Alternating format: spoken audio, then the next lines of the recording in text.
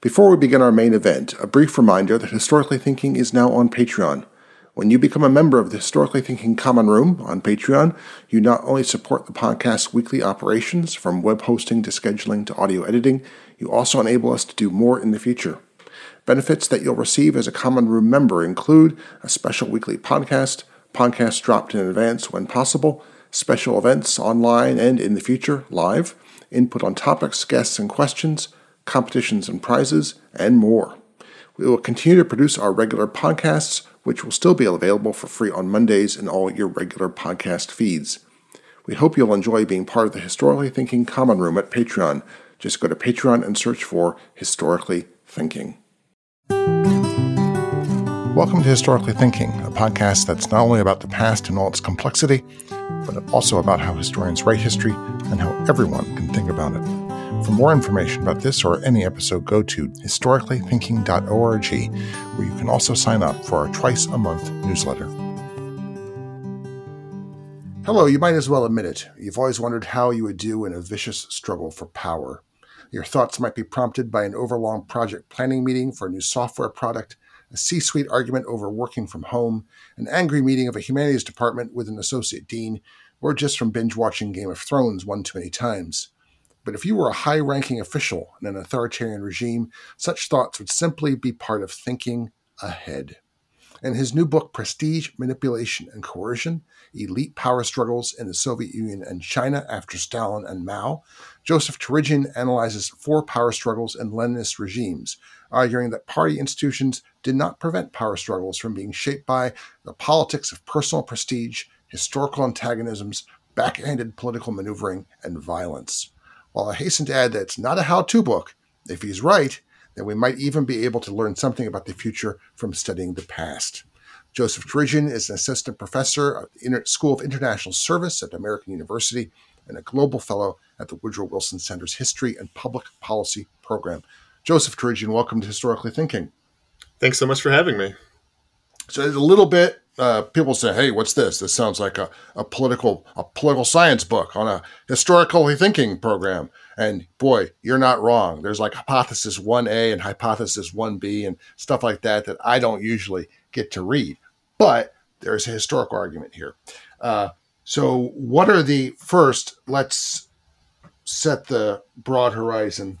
What are the incidents in which you examine in the course of the book and why? So I look at 4 different cases of power struggles in the Soviet Union and China after the deaths of Stalin and Mao. The Soviet cases are the arrest and execution of Lavrentiy Beria, the head of the political police, in 1953, and then the purge of the so-called anti-party clique in 1957, when a majority of the Presidium, which is what the Politburo was called then, tried to remove Khrushchev because of a view that he was infringing upon collective leadership. And then for the China cases, one is the purge of the so-called Gang of Four in 1976. And then the final case is the removal of Hua Guofeng from power, which was a little bit different from the other cases because it took less the form of an arrest or very brief power struggle, but the slow moving of him out from his position as Mao's initial successor by Deng Xiaoping.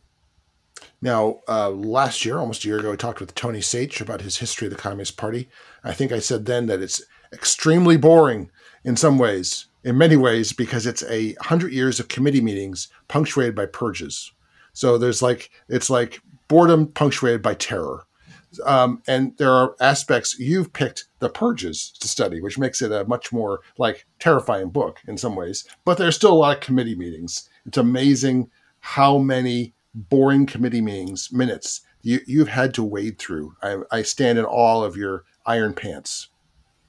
Yeah, there's this expression in China studies called eating the sawdust. And what it means essentially is that you need to eat an extraordinary number of documents and other materials to really get any protein. And I would say that probably 99% of my professional life is reading stuff that ultimately I don't use or that doesn't matter. But I got to tell you that when you do something like that, when something leaps off the page and it's a new find and it's really meaningful and it changes how you think either about the cases you're looking at or more broadly how we think about politics in these types of systems, it's really, really exciting. So I can remember many times either in the Russian archives or looking at these Chinese sources that have sort of fallen off the back of a truck and appeared in American libraries. I have to get up from my seat and walk around in circles, especially because I just spent the last 2 days, going through stuff that ended up not being interesting. But you also mentioned something at the beginning, which I was laughing about. And the reason for that was I'm on this committee, service committee at the School of International Service.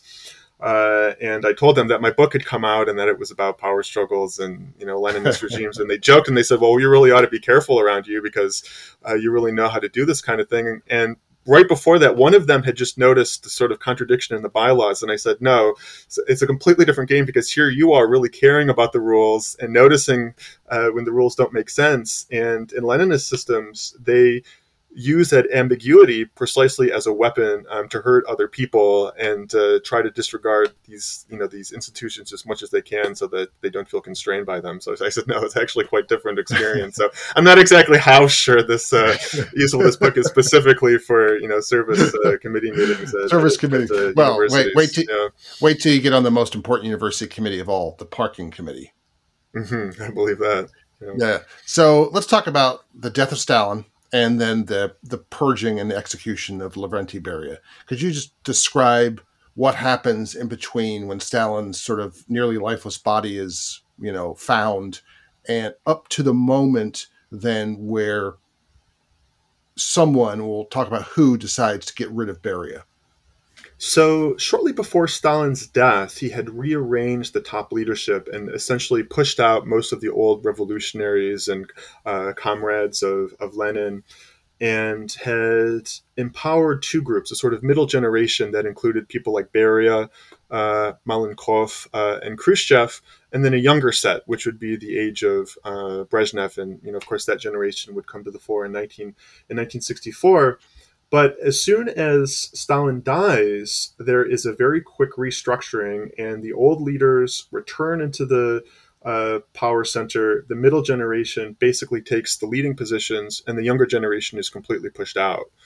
And so I should just say, this is the feeling then amongst the older generation was that they were this is going to be the second great purge, right? This is correct.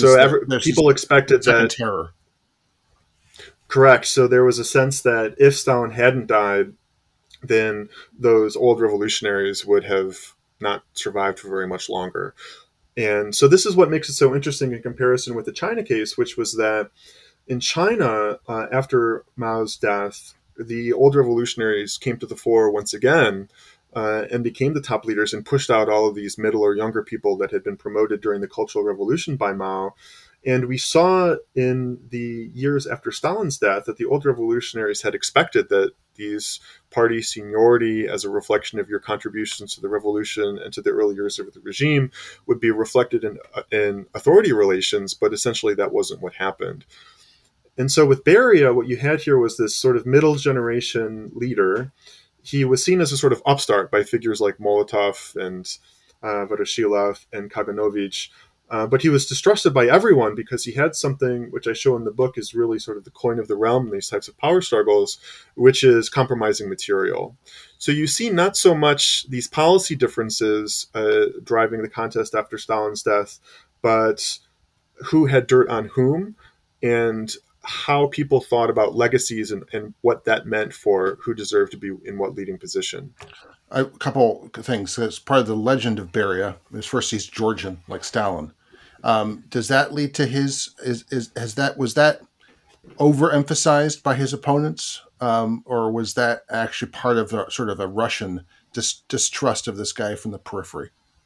Well, what's interesting about Beria is that he doesn't seem to have wanted to pursue the formal leadership of the party, but wanted instead to have been sort of a kingmaker or a power behind the throne, something like that.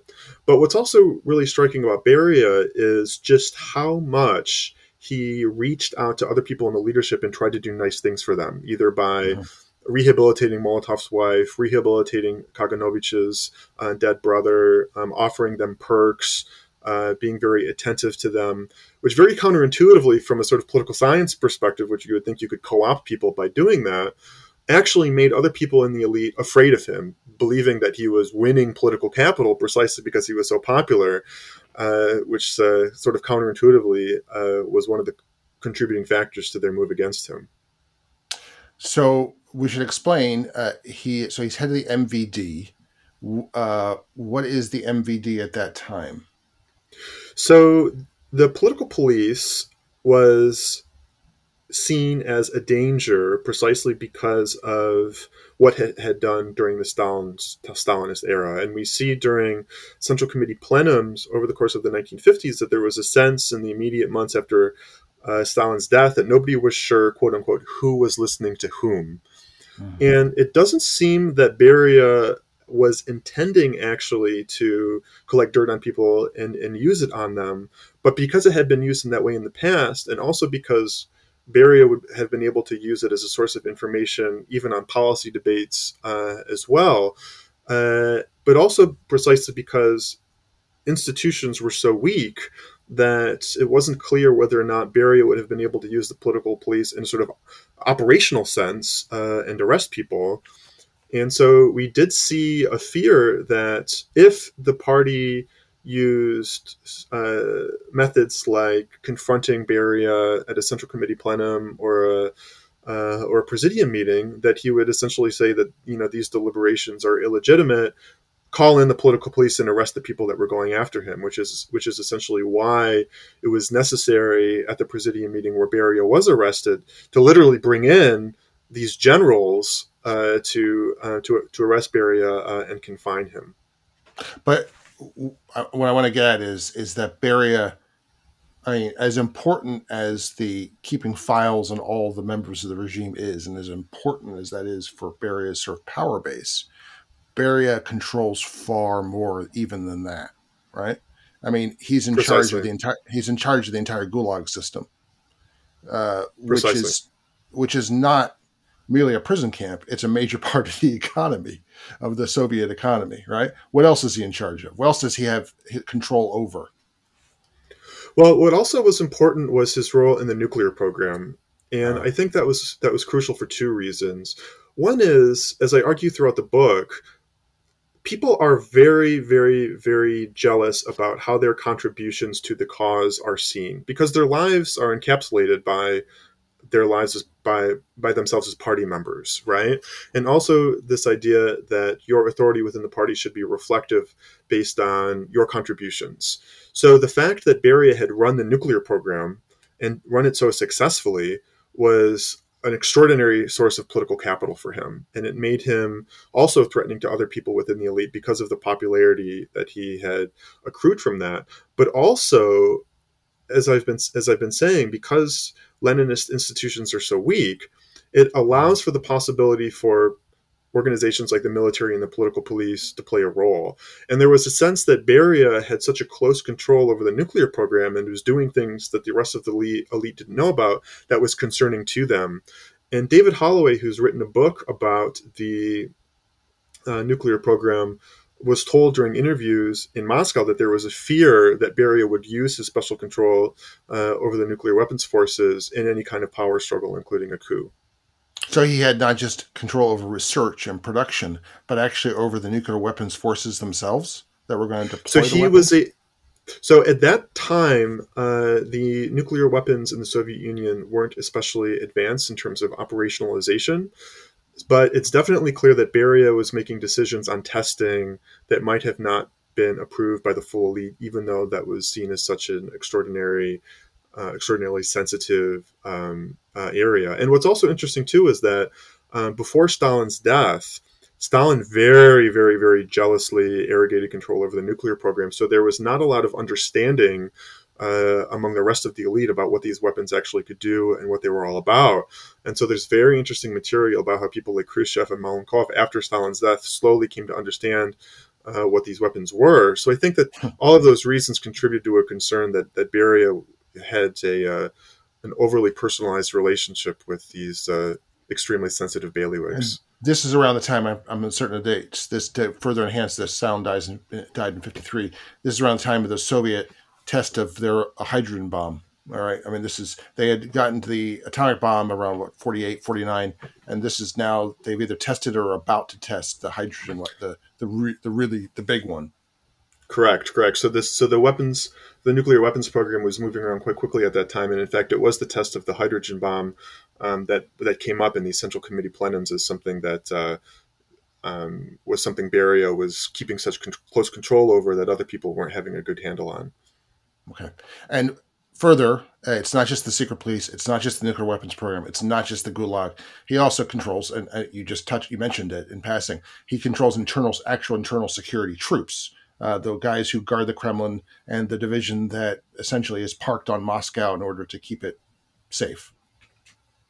Correct. And this was very concerning for other members of the leadership. And we see that during discussions, Beria was not even allowed to present his case at a show trial or a Central Committee plenum, which was even sort of worse than what had happened during the 1930s during the Great Trial Room. And some of them were actually, very famously televised, which led people outside of the Soviet Union to be somewhat convinced that maybe they had actually been opposing the top leadership.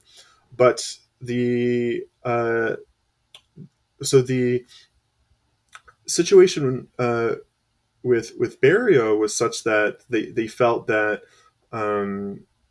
if they had confronted him in a way that would allow him to rally the political police, it might have gone a little bit differently. Also, because they didn't really have a lot to go on, right, in terms of what they were going to accuse him with. So he wasn't actually technically arrested, but detained.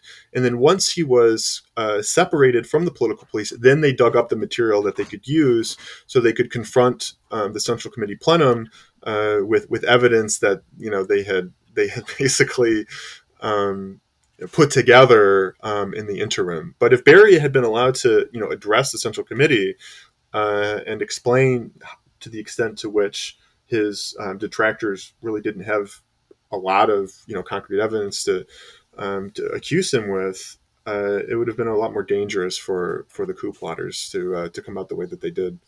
So let's get to the moment of his arrest. His arrest comes as a shock to him. This is, I guess, one way in which The Death of Stalin, it's this hilarious dark comedy of Armando Iannucci. That's one way in which that is one of the only ways in which it seems to be correct, or resembles history. He is stunned when this happens to him. Despite his knowledge of everything that's going on, supposedly, he can't believe it. Well, what's interesting is he's not the only one who can't believe it. And there were other people at the Presidium meeting who thought that a military coup was happening when these generals walked in. And what's also very interesting is it's not clear just how many members of the Presidium knew that was what was going to happen to Beria, or were on the same page in terms of if Beria was going to be punished, that it was going to happen like that, right?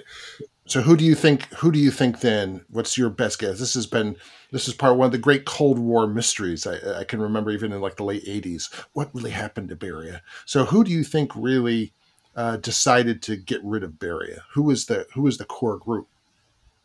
It's interesting the extent to which memoir materials still differ on very fundamental questions, and we don't have the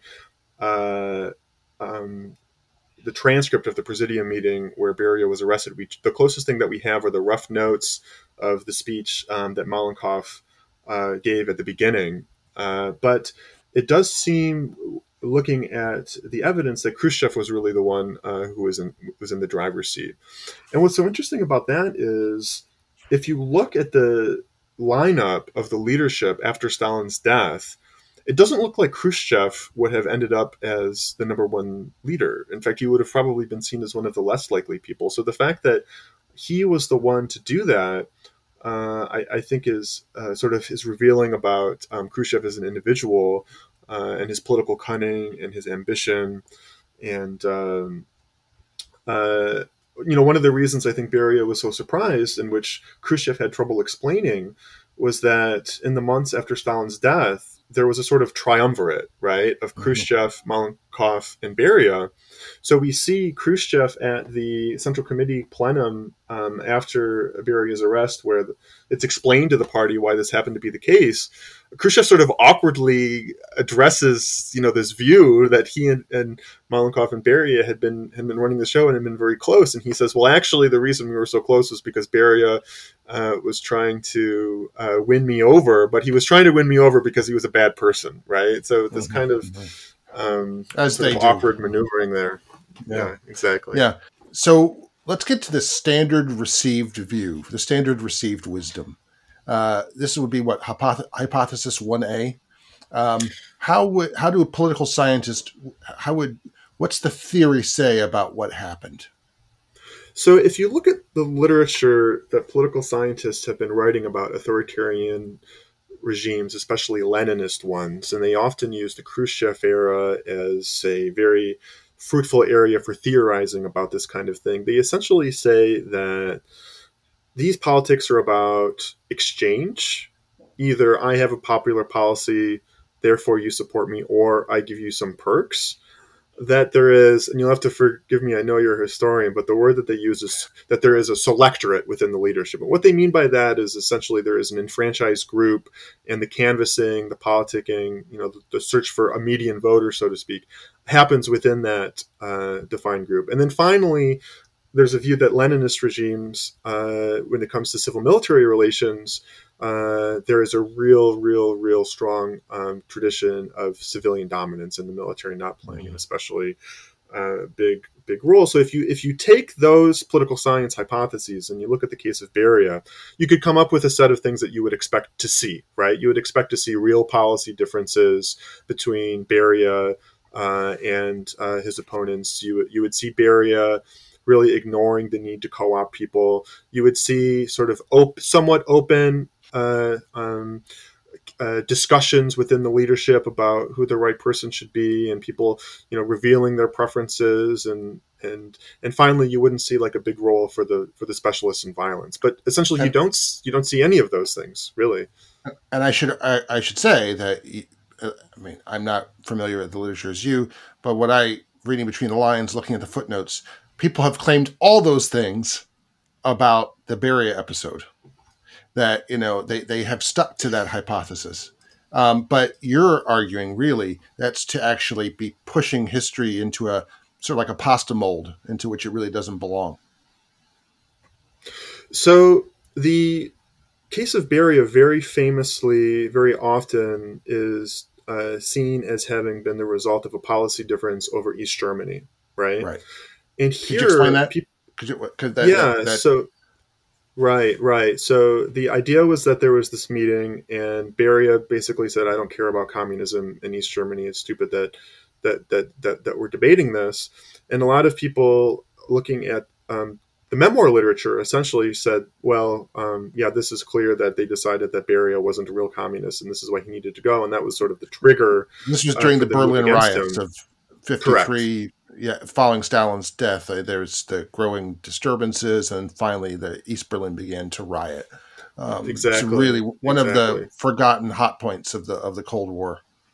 And this is really a crucial issue, too, from a political science theoretical perspective, because there is this idea very prominent among political scientists called audience costs. Now, what does this jargon mean? Well, essentially, audience costs means that even in authoritarian regimes, if you have an unpopular policy towards the outside world, or you're seen as incompetent in how you manage foreign relations, that there is a trigger mechanism that you're punished for that and you're removed, right?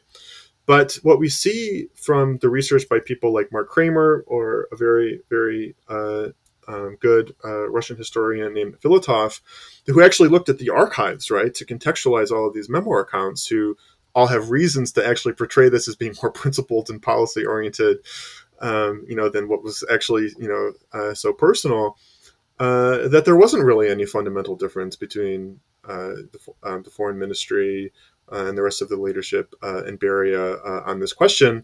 And this also is a piece of evidence that needs to be taken contextually, but it's a sort of a secondary thread confirming this view of things, where Beria writes a letter from jail, essentially, where he says, we had tactical differences on Germany, but to portray them as these fundamental, differences of line is inappropriate. And that's something that the whole book goes back to over and over and over again, which is you have either these very small tactical differences or sometimes no differences at all. And then it's useful for the opponent to sort of supersize it, right? And turn it into a weapon that they can use to hurt the person that they're going after. So just to repeat this, when you look at the actual events happening in context or sources closer to the moment, you see tactical rather than these sort of then strategic differences or immense differences that later memoirs made out. You see, Beria might be differing on the policy towards the riots in East Berlin, but for crying out loud, he is not renouncing the world communist movement.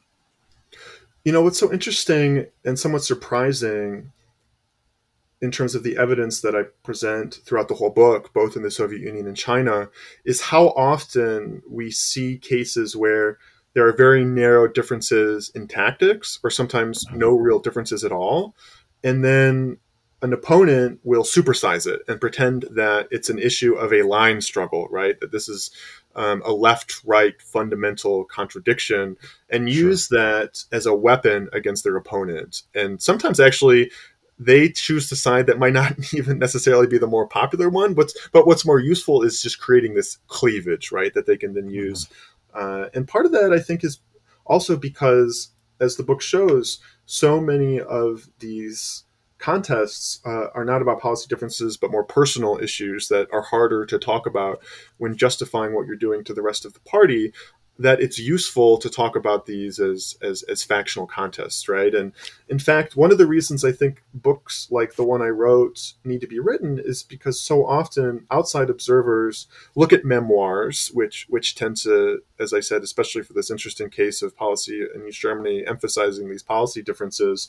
But also, when these contests are resolved, invariably the winner portrays this as having been a case of line struggle or a case of competing factions with different platforms, to sort of justify what was usually something else, right? Which is why so many people tend to still see Chinese history and Soviet history as these regular contests between competing platforms that are actually concrete and clearly defined. But the evidence shows that that's not the case traditionally in these types of systems. It's very hard for intellectual historians to accept. I mean, that these ideas don't matter quite as much as we might think. Well, it's not to say that ideas don't matter, right? Because they're still choosing ideas as the cleavage to fight over. They and I think matter in different ways. Yes. Or it matters that they think about the world in certain ways. But in terms of specifically about power struggles, real policy differences tend not to be the divide on these questions. Well, also, let's address the question of the military, because the idea would be that the military is relatively uninvolved. But as you just said in the anecdote, I mean, several generals come in. It's a future marshal of the Soviet Union, no doubt for his good service. I looked it up. He was made marshal in '67. The guy who actually personally executed Beria. So the military is intimately involved with this, and as we'll see, in all these struggles, the military has a very important involvement. I guess one reason the military would be de-emphasized, certainly in the accounts, the memoirs of Leninists, is because of the Marxist-Leninist obsession with Bonapartism and fear of a third 18th Brumaire that would happen within a Leninist society. But other than that, I guess that phobia means that you have to then sort of whitewash the presence of the military at these moments of inflection and change in the regime. What's so interesting about the military too is that these power struggles are knife fights, but they're knife fights with weird rules. And we're not seeing Zhukov walk into the Presidium meeting and declaring a new military leader over the entire party, right? Mm-hmm. And in fact, Zhukov was invited in by a group within the party leadership.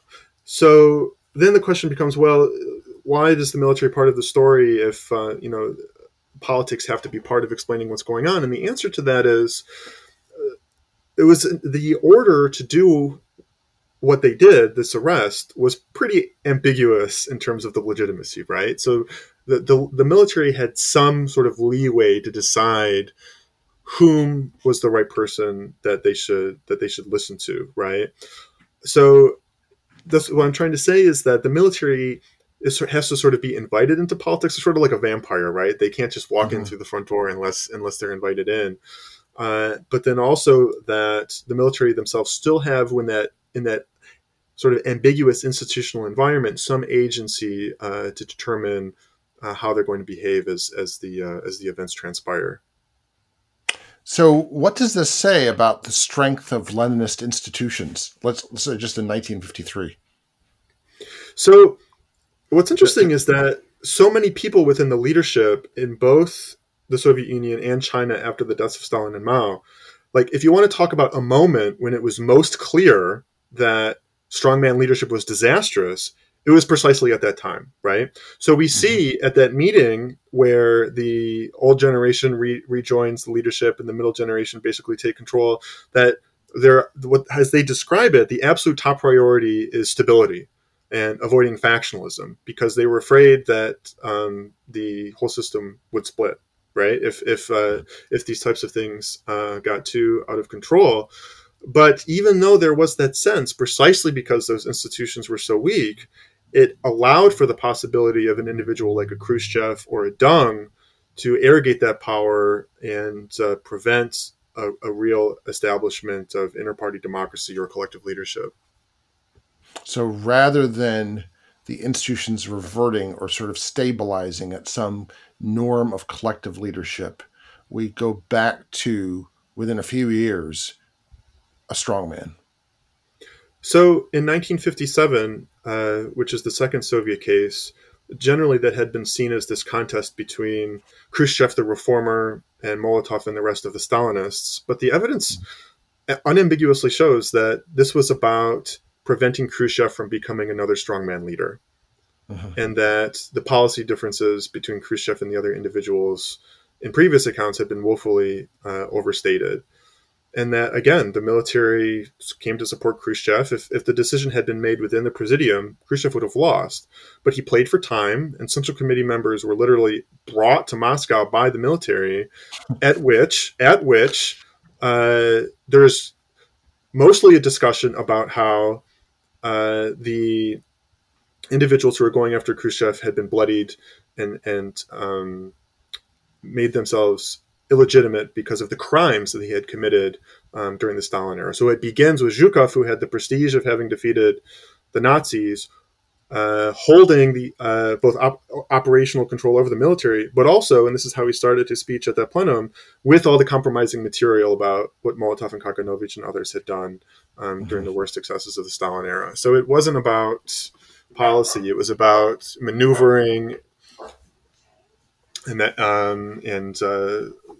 the threatened use of force and references to the past.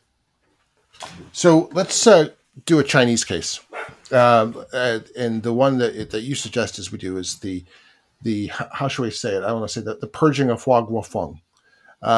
And yeah, this is going to take a little bit of explanation. People might have seen Death of Stalin, but there hasn't been there hasn't been a Death of Mao yet.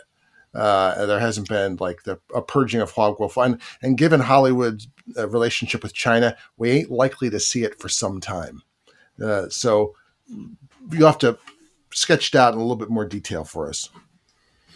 Yeah, so very often when you read newspaper articles about China today, invariably you will see a reference to something called the Third Plenum in 1978, when Deng Xiaoping emerged out of a power struggle against Mao's initial successor, Hua Guofeng, and started the Reform and Opening, and that over the 1980s, Deng Xiaoping was this wonderful institutionalizer who created post-Mao guardrails to affirm collective leadership, and that Mm-hmm. Xi Jinping is now moving away from that model, right?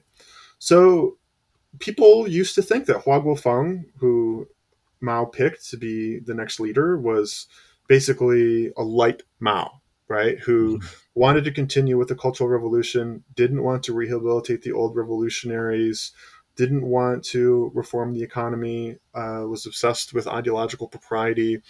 But all of that, based on the new evidence that's become available, is wrong, and that essentially Deng's triumph over Hua wasn't this system of inter-party democracy, or a real debate about reform or not reform, but once again, just as in the same case as the Soviet Union, was shaped by questions of legacy and prestige and compromising material, and once again was fought not so much through an open discussion, but by maneuver and sort of dirty games, and again by relying or threatening to use the military, in this case the People's Liberation Army. In which case, and that's where Deng's position as chairman of the Central Military Commission, right? That's where, because that was his only title, I believe. Well, actually, no. So in the years immediately after Mao's death, Hua Guofeng was still head of the Central Military Commission. Deng was just chief of the general staff, right? Which makes it so interesting that Deng was able to use the military in the way that he did. And here, it's not in the operational sense, like it was used in other cases in the book, but it's a sort of way of demonstrating that the military listens to you, right? Mm-hmm. Not arresting Hua or anything like that. But and also, Deng seems to have decided that he needed to become more aggressive about pushing Hua out, precisely when Hua, who was head of the Central Military Commission, was starting to express interest in the PLA, who Deng, who as chief of the general staff, was much lower on the totem pole, saw as an infringement on his bailiwick, but also colored by the fact that Deng understood that in this system, control over the military was the decisive element in any particular power struggle, and he had seen how the military had played a role in the beginning of the Cultural Revolution and in supporting Mao, and he definitely didn't want something like that to happen again. So so then, how should we think then about Deng so Deng, rather than trying to creating this guardrails and consensus, actually is a sense making himself a paramount leader.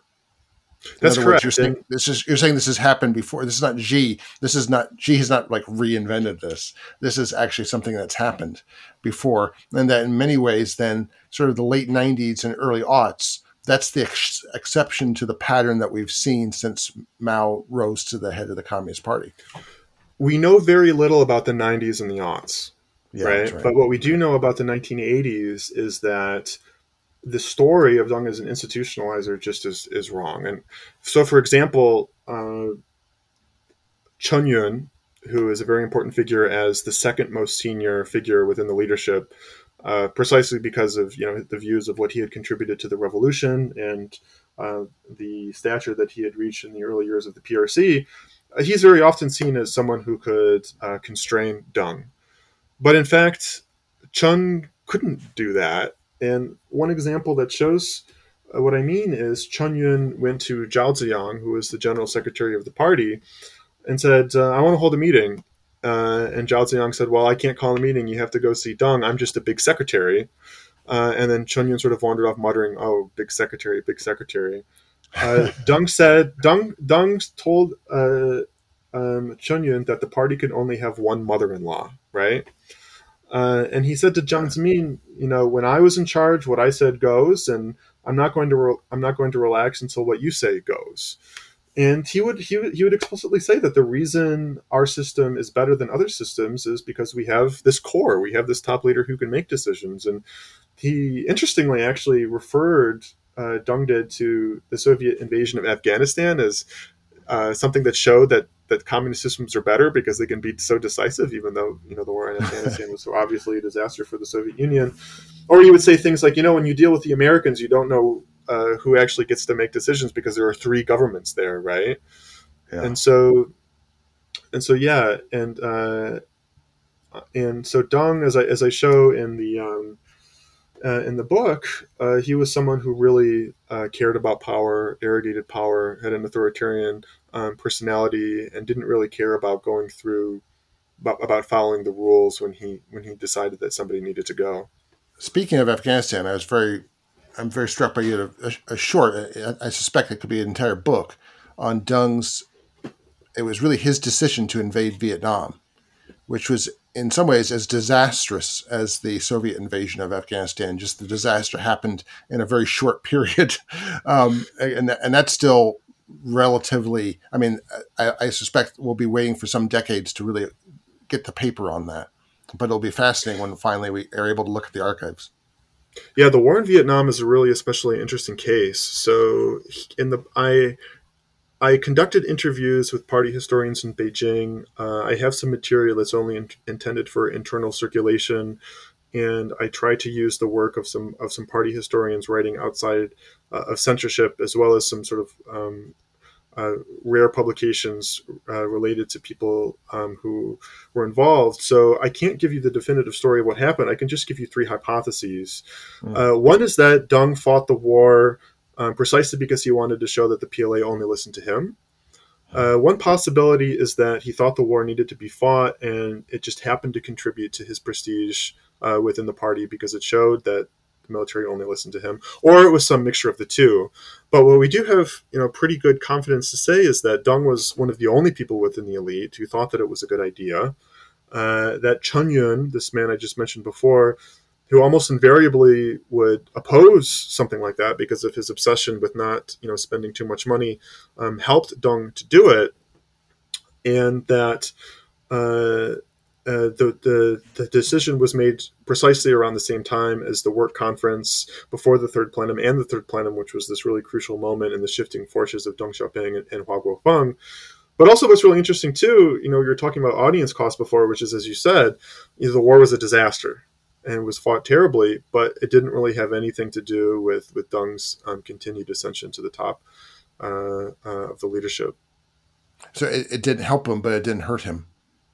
Well, it helped him in the sense that it showed the PLA only listened to him when the decision was made, but then when the decision didn't go so well, it didn't hurt him, right? So he could sort of firewall himself from that, which is a sort of interesting way of thinking about politics, right? It's not intuitive. No.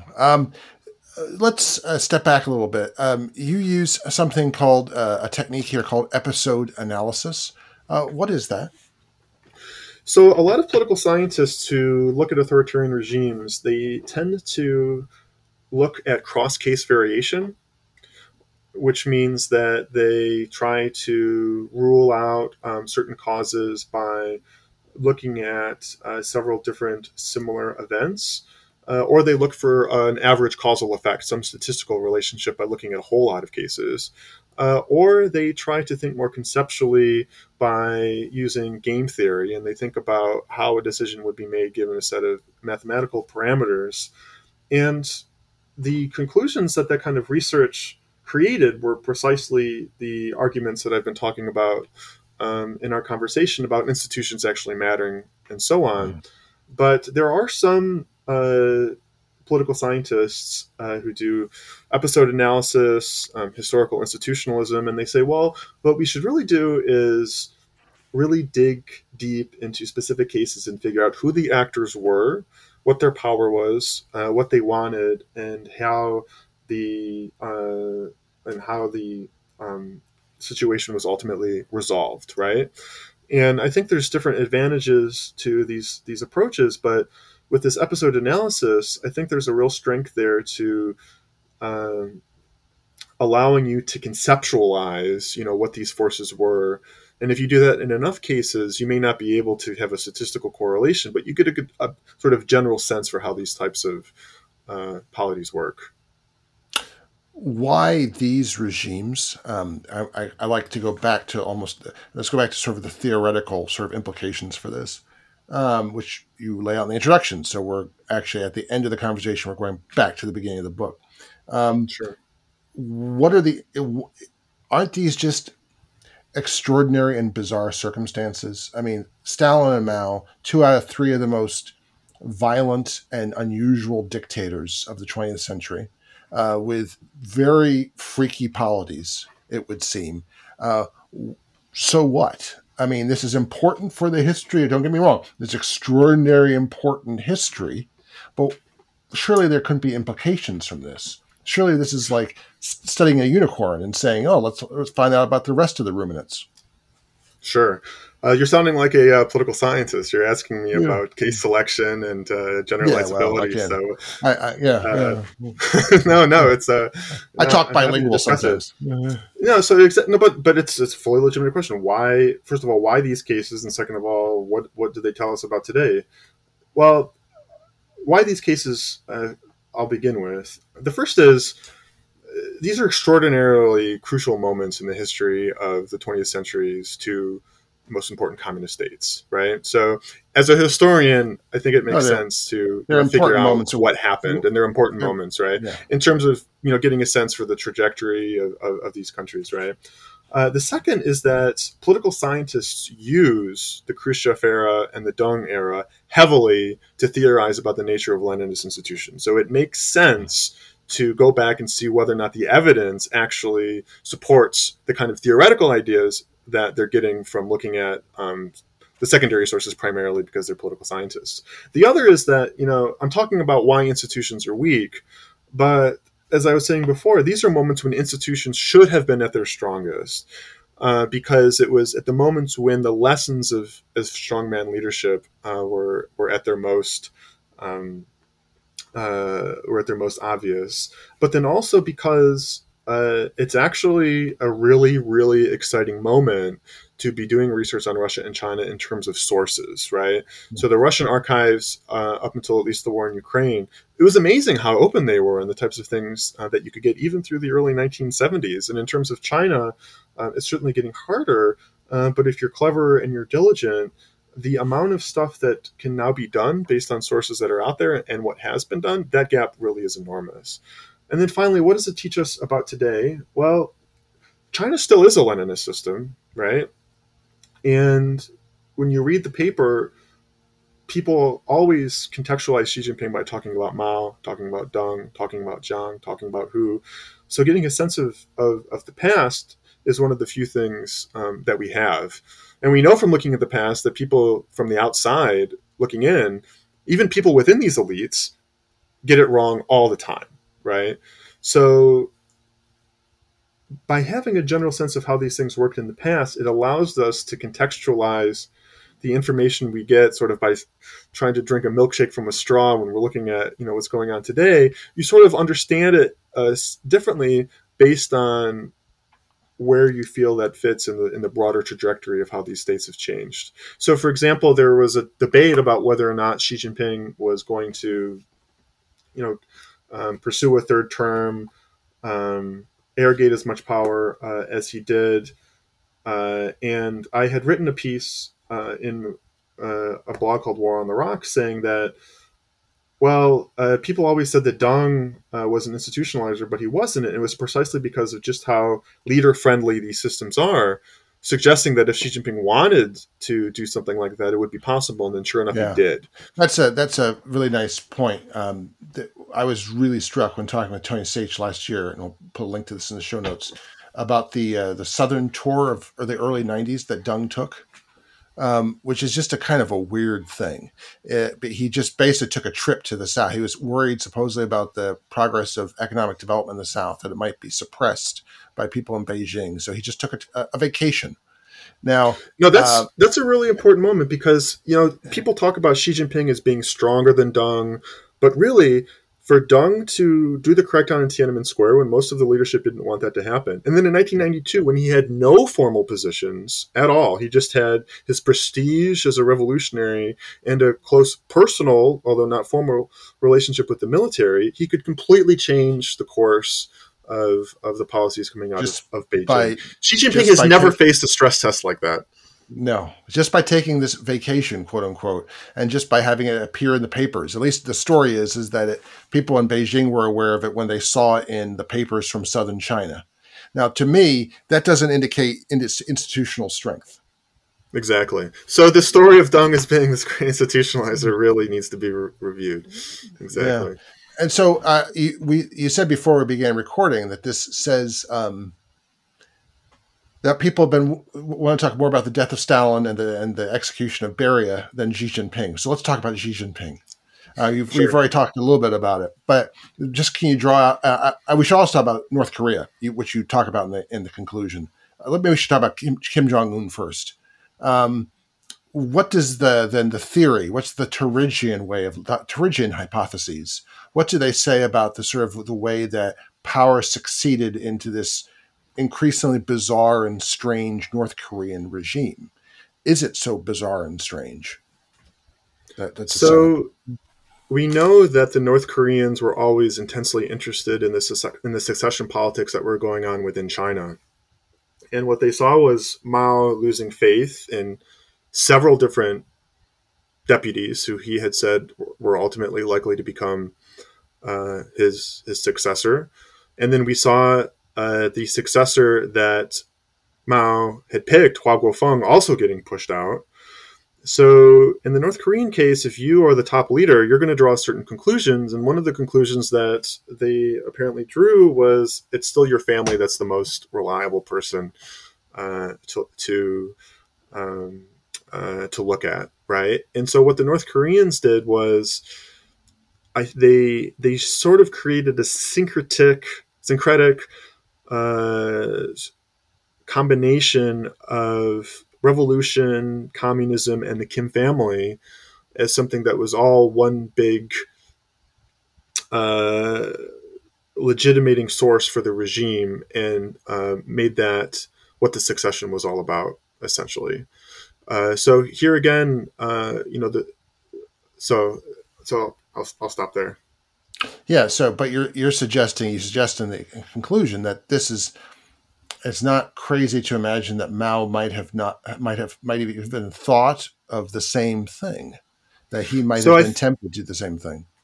Well, I think this is really important, actually. So, one of Mao's sons was killed in North Korea, and his nephew, Mao Yuan-shin, who was very prominent at the end of the Cultural Revolution as a sort of messenger for Mao Zedong, if he had been a little bit older and Mao had had a little bit more time to empower him, or if Jiang Qing had been a little bit more effective as a leader, and more importantly, hadn't been sullied by her association with the Cultural Revolution, any one of those figures, I think, might have been a very tempting choice for Mao, especially as he continued to see over and over and over again problems with people that were just his comrades in arms and weren't related to him by blood. And we have this. In addition to the sort of the cult of the Kim family, we've also got this strange sort of aristocracy based on one's relation to the the revolutionaries gathered around Kim Il Sung in Manchuria, correct? And that's sort of that's the sort of the high elite, and I guess your lower elite, depending on your relationship to that period. Yeah, so there was a case in the 1950s when a group within the North Korean leadership who had been members of the Communist Party in the Soviet Union or had worked with the Chinese Communist Party outside of Manchuria, and then Koreans who had worked in the underground during the Japanese occupation. Those three groups were concerned about Kim Il Sung's arrogation of power, right? Mhm. And they were concerned partly about how he was talking about the revolution as basically only uh, have been based on Kim's own brilliance and what him and his group of cadres in Manchuria had been doing before they were forced to flee into the Soviet Union. And essentially, the Chinese and the Soviets sent a joint delegation to Pyongyang to try to prevent this arrogation of power in the hands of Kim Il Sung. But Kim Il Sung ultimately was still able to achieve the purges that that he wanted, and it shows that the politics here again were about who contributed the most to these uh,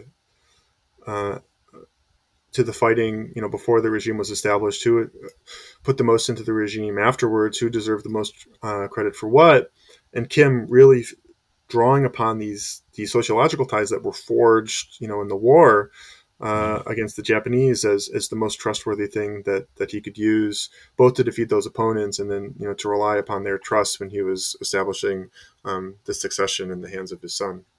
So, am I wrong then when I hear that Xi Jinping referred to as sort of a red prince, and so then aware that there's this class of so-called red princelings? Am I wrong to say, wait a second, that sounds a lot like North Korea, which is supposed to be weird and exceptional and different. But here I've got some sort of incipient Leninist aristocracy, or Yeah. beyond incipient, going on in China. Well, we could certainly talk about the princelings for a whole other hour, but Yeah, what's sure. interesting about them is that, during the 1950s and 1960s, the princelings, or the offspring of high-ranking cadres, as they were referred to at the time, they were a very, very, very sensitive political topic, and in fact, Mao called them a disaster, right? And the issue here was that these children saw themselves as the inheritors to the revolution, but that had, as you were saying, sort of very obvious contradictions with how Leninists think about politics.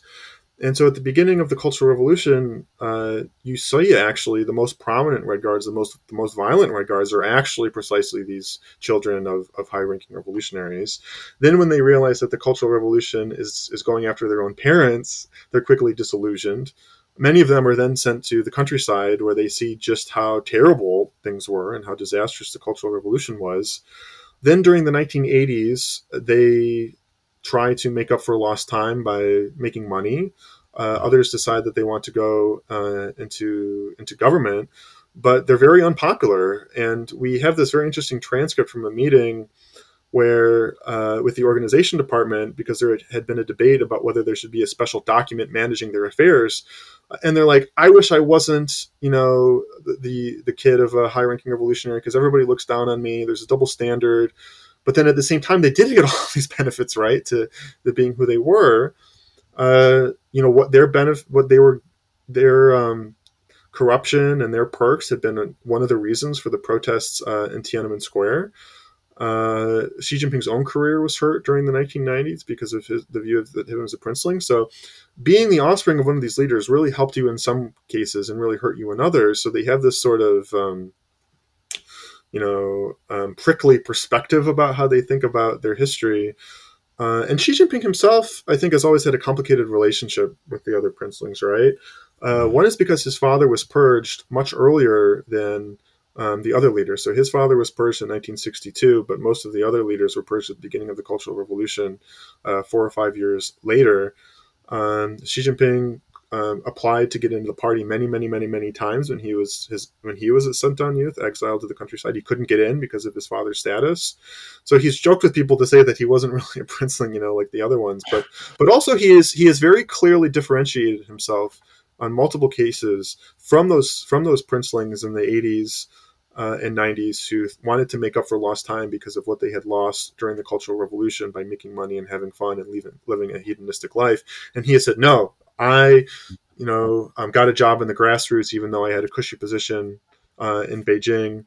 I wanted to rededicate my life to preventing another cultural revolution from happening. I really only saw purpose and value in politics, right? Mm-hmm. So I think that we can't talk about them as a single defined group.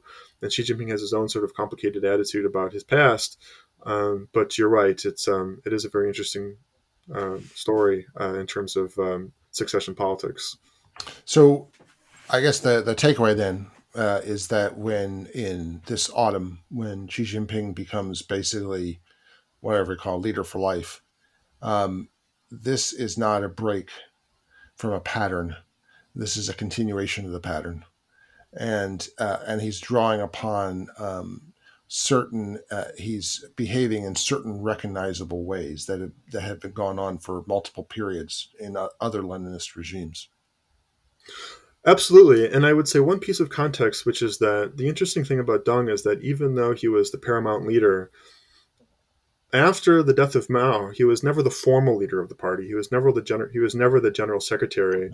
And I think a lot of the pathologies of the Deng era were a result of that, right? Where Deng Mhm. didn't want to seem like a strongman leader like Mao because of these memories as we've talked about, but he also was very jealous of his power. So we saw Hu Yaobang thinking he had more space than he really did and getting removed for it. Zhao Ziyang thinking he had more So, space than he did and getting removed from it. So Xi Jinping is interesting because he's both the paramount leader of the party, but also the formal leader of the party. And you could argue that maybe one of the reasons for that behavior is he saw what had happened during the Deng era, where there was that separation.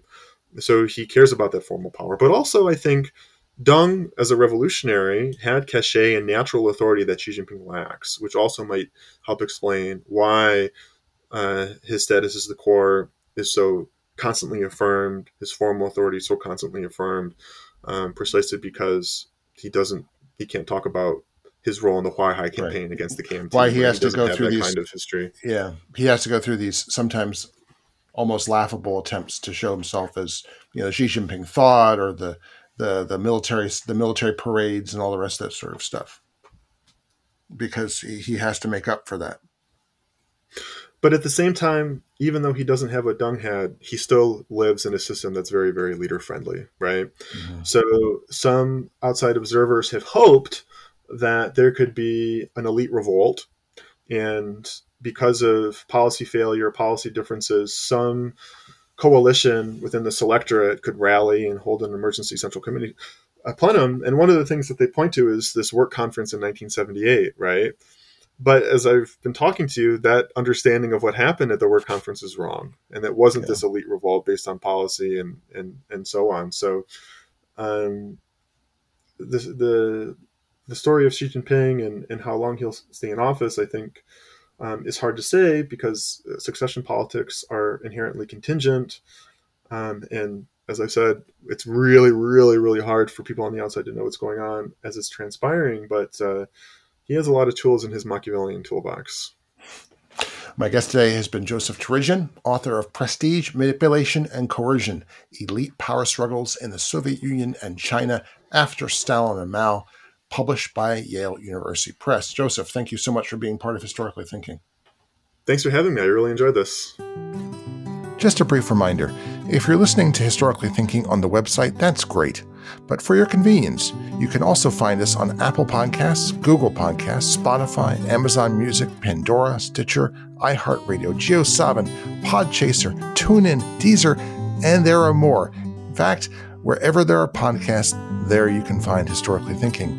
While great reviews are wonderful on whatever platform you want to write them, the best possible review that you can give us is to forward the podcast to a friend you think will find it interesting. You can also follow us on Twitter at hist_think or on Facebook.